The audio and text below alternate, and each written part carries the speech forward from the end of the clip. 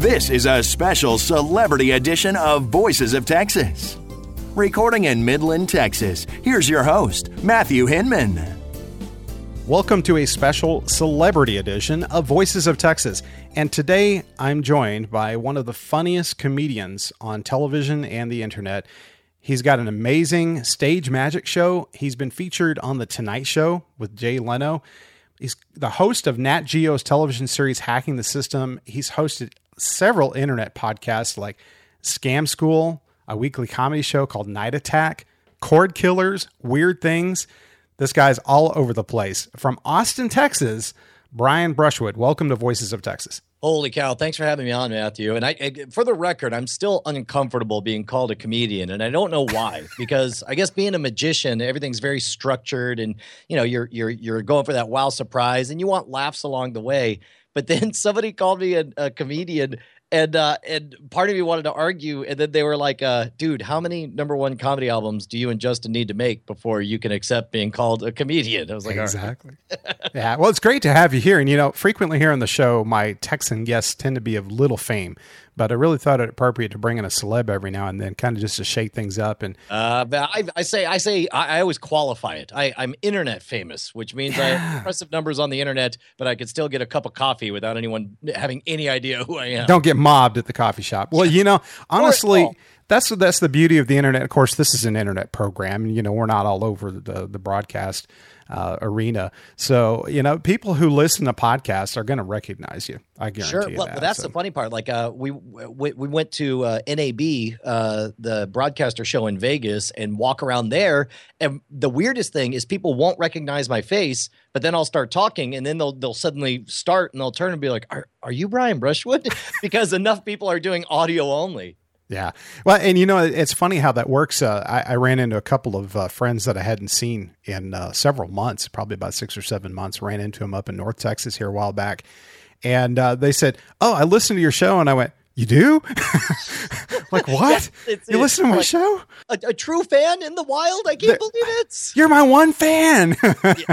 So, but it's really a privilege having you on. Like I said, I've been a fan now for about 7 years. I haven't followed all the content, but I'm a huge fan of Scam School and Hacking the System. And of course, I'm just kind of digging into some of your other shows out there. So it's cool to have another person who started out, you know, like I am, just in the podcasting arena, moving on. So tell me about growing up in Texas. Have you always been in Austin?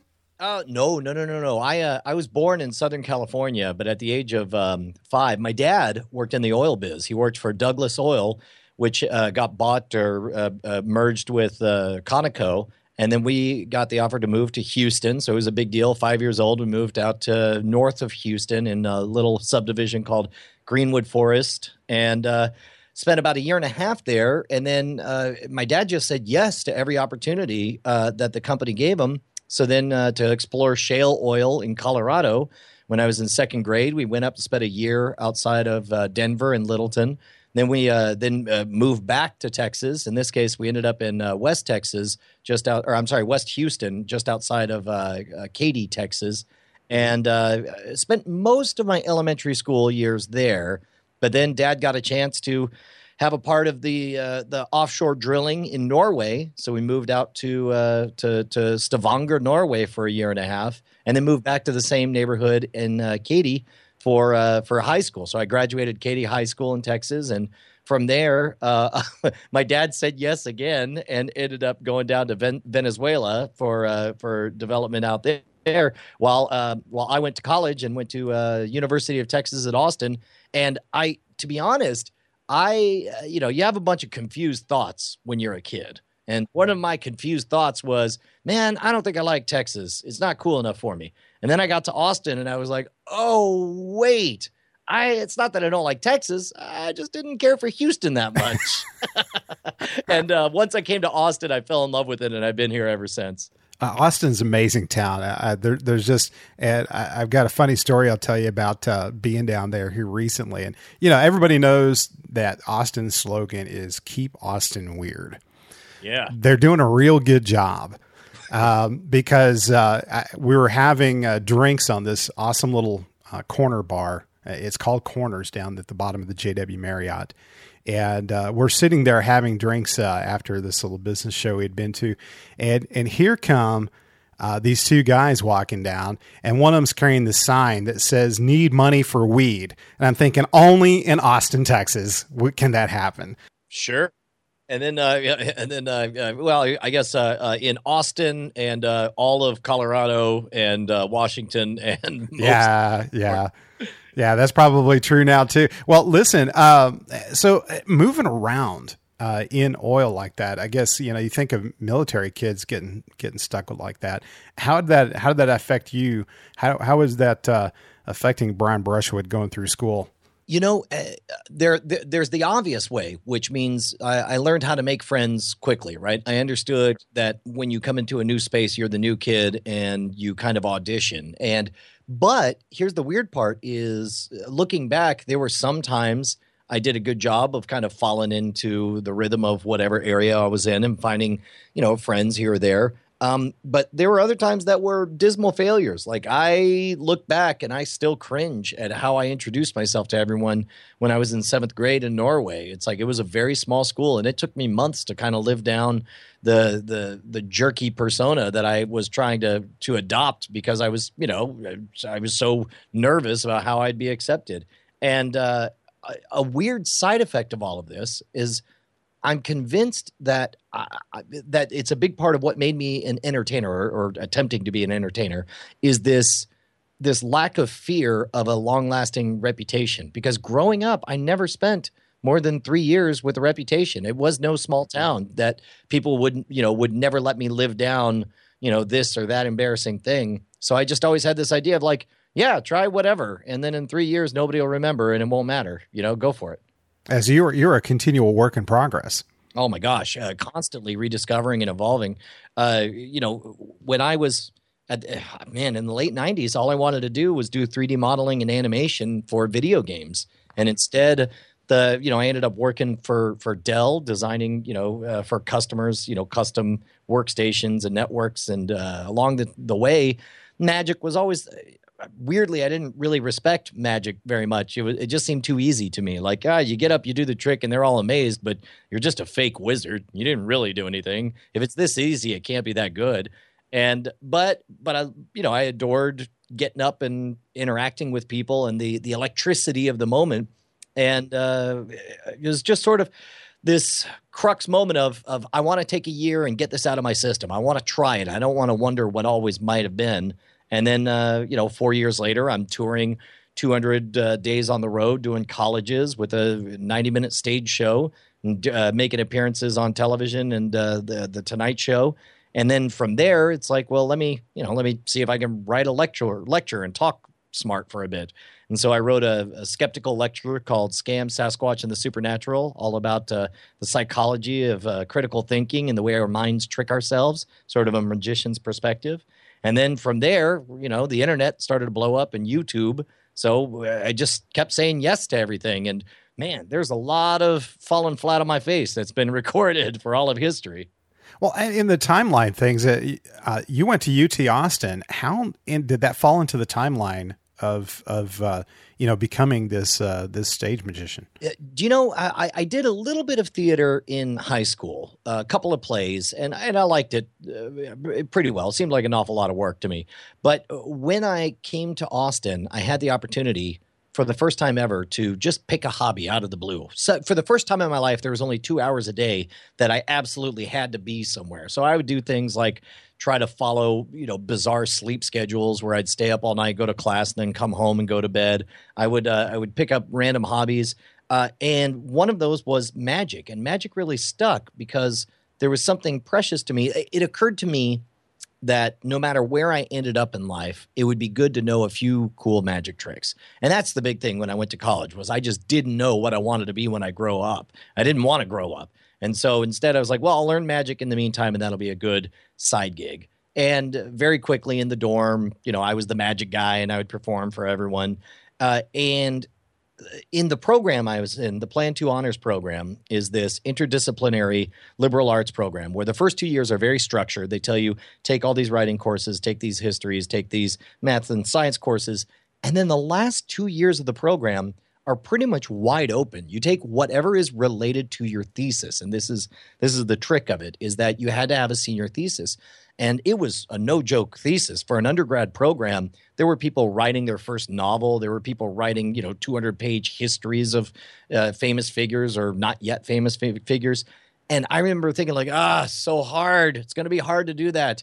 Maybe I can make it magic related. That would at least make it interesting. Maybe I could get a trick published. Maybe I could, write a history of something, or I don't know.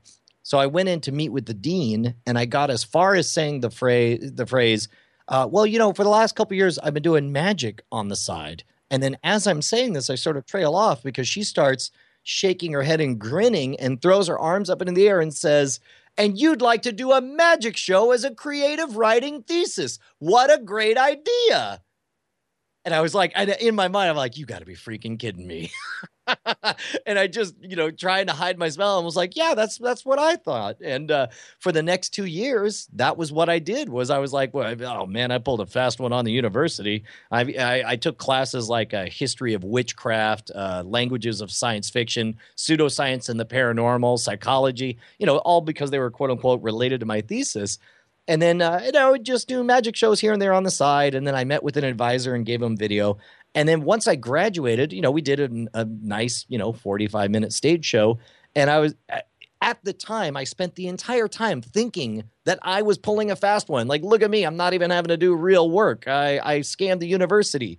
And yet, by the time I graduated, I had this asset. I had this 40 minutes of stage material. So I kept doing it. And then eventually, once it became my full-time job, it hit me sometime around early 2000s. I was like, son of a gun, I'm the only guy I know who actually performs within his major. I'm the only guy who actually went to college, got a degree, and does exactly what he studied to do. Well, I know I don't. I know I don't. What was your degree in? Well, I actually got an aviation degree. Oh, really? Yes.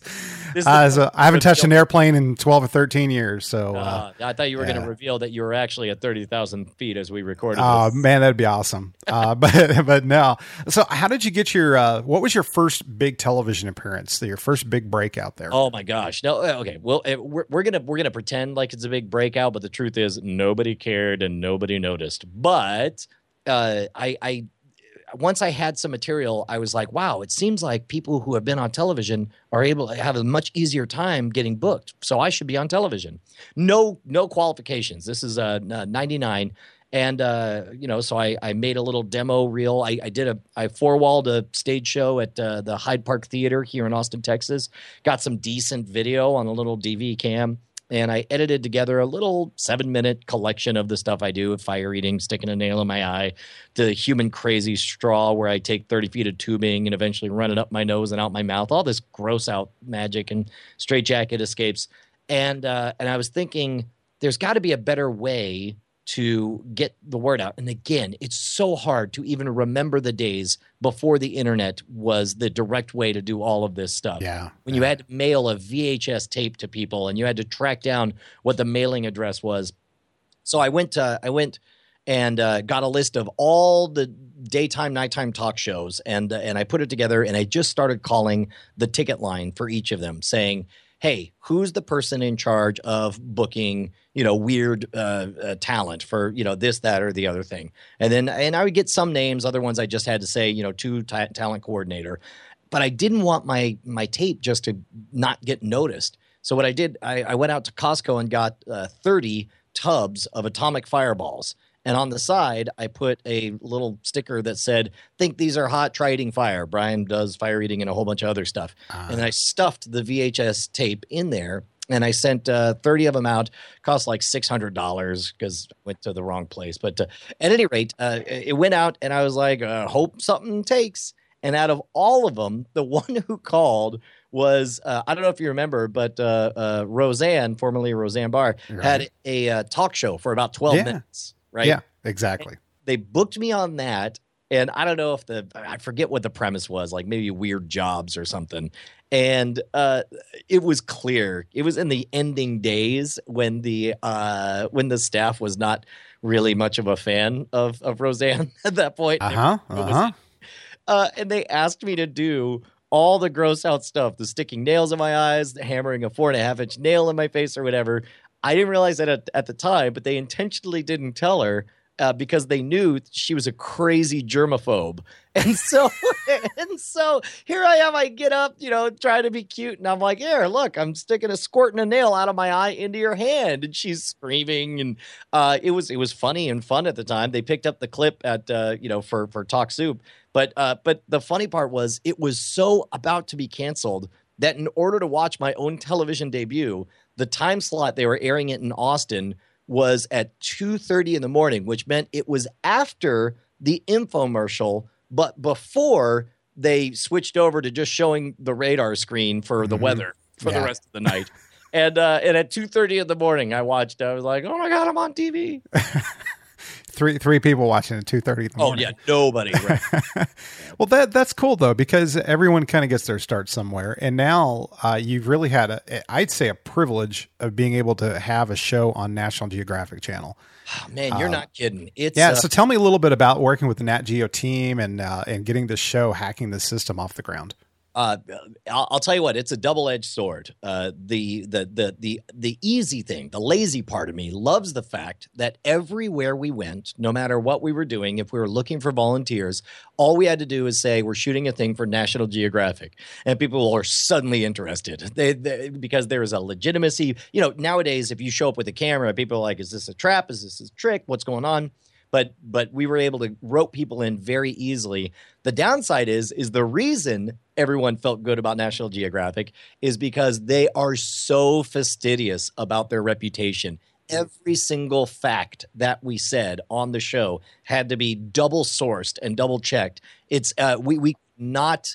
I remember like standards of practices. And again, this is what makes them the best. This is what makes them so stellar, is because they're so precise. I remember getting a draft for one of the shooting plans, and the opening thing says, Brian says, I'm here on the streets of Los Angeles. And there was a handwritten note from standards of practices that wrote, this seems reasonable. Like, I was like, oh, God, I'm in for it now. I have to be very clear and very precise in my language at all times. Wow. Well, being that meticulous, though, I'm sure they really wanted to produce a quality product in the end. They do. And they did. I mean, it was great because hacking the system, about half of the content on hacking the system I had read about, but had no visceral hands-on experience with. And so for all of that stuff, it was a delight to try it and see it actually work. But the rest of it is between the work of Jason Murphy and the talented writers that we have, or I guess researchers, Paul and Alex. It was great to see them bring stuff to me. And I was like, shut up, this actually works. And they're like, we're going to find out on Thursday. I was like, okay. And out of everything, there was one moment where there was a particular brand of home safe lock that had a flaw in it where without hitting any of the buttons, you could just time. If you banged it on top and twisted the lock at the same time, it would just open. Right. The schedule was so busy that by the time we got to that segment, I had never tried it before. Really? I was terrified, right? I was like, it's like the cameras are there. We're all running. It's like, we have to get this shot. Now is the moment. We don't have all night. And so I was like, all right, well, here we go. And I banged down on it and I twist, and sure enough, it opened the very first try. And it's almost a problem because when you watch it, it's so good that it looks like we faked it, but that's just because it worked so freaking well. Wow, that is amazing. that just boggles the mind that you just tried that on the first try and got it. Yeah. So that's pretty cool. Okay, so I'm going to ask you a couple of personal questions here. This is May 2nd when we're recording this, and upcoming is one of my favorite days of the year, and that is May 4th. And why do you think that May 4th is one of my favorite days? May the 4th be with you. Exactly. Are you a fan? Star Wars, aren't we? Yeah. Okay. So are you kind of pumped about the new movie, even though it's under the puppetry of Disney doing all this? I am excited about the new movie because it's under the puppetry of Disney. Here's the thing. In 2008, I remember having this exact same argument about, well, Disney screw it up, but we were talking about Marvel. Since then, We got the entire Marvel Cinematic Universe. We got the Avengers. And I'm not going to lie, man. I'm sitting here as we record this, and all I'm thinking is it's 3 hours until I get to take my family to go see the Age of Ultron. Yeah. So it's, I mean, Disney has a phenomenal track record for quality product. And to be honest, I am somebody who deeply adored the original trilogy and went through all the stages of accepting the prequels. You know, first you deny, denial, anger, bargaining. I've been through all of that, came out the other side, and I just been so defeated by what felt like George Lucas's betrayal. But now that we got J.J. Abrams on the case, the fact that we got Disney's skillful ability to build entire worlds, I could not be more excited. Yeah, I kind of feel the same way because for me, I grew up with the trilogies, the original trilogy, and I kind of went through the same phases you mentioned about going through the next three, the prequels. But I've been a fan of a lot of the other breakoff items. I religiously watched the Clone Wars animated, which I loved greatly, and then some of the other great things about that. It's a well executed show. I was a little apprehensive about being 45 and watching a cartoon, but it's actually really good. Yeah, I hear my co-host on Cord Killers is still watching Rebels and keeps trying to get me started on it as well. Rebels is good too. It's a little bit of an acquired taste, I'll say that. And I've read some of the fan fiction and then some of the breakout books as well. I'll tell you what, like in the late 90s, I was deeply into the Star Wars expanded universe. I think that's part of the reason I felt so betrayed when the prequels came out. Was I was like, every single Star Wars book I've read was better than this crap. Ew. Yeah, well, and it's there's going to be so many branches of that, just like there are with a lot of other science fictions where they've just run off in 14 different directions. And recently on one of our podcasts, on the Weird Things podcasts, we had an hour talking to Chris Taylor, who's the author of an extraordinary book called How Star Wars Conquered the Universe.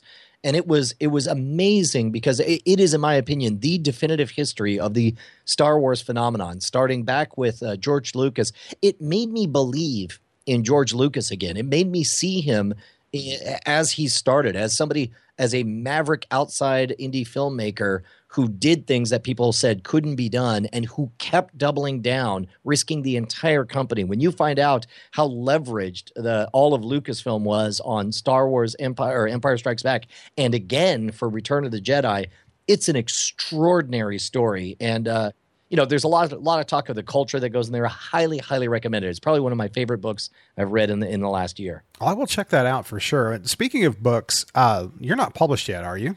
I am, actually. Yeah? Tell us about that. Well, I self-published a whole bunch of books. I self-published a book on event promotion called Pack the House. I self-published The Professional's Guide to Fire Eating. And then we started putting out a few ebooks based on Scam School. And then I got a call from the folks over at Skyhorse Publishing, and they wanted to do physical copies of the Scam School book.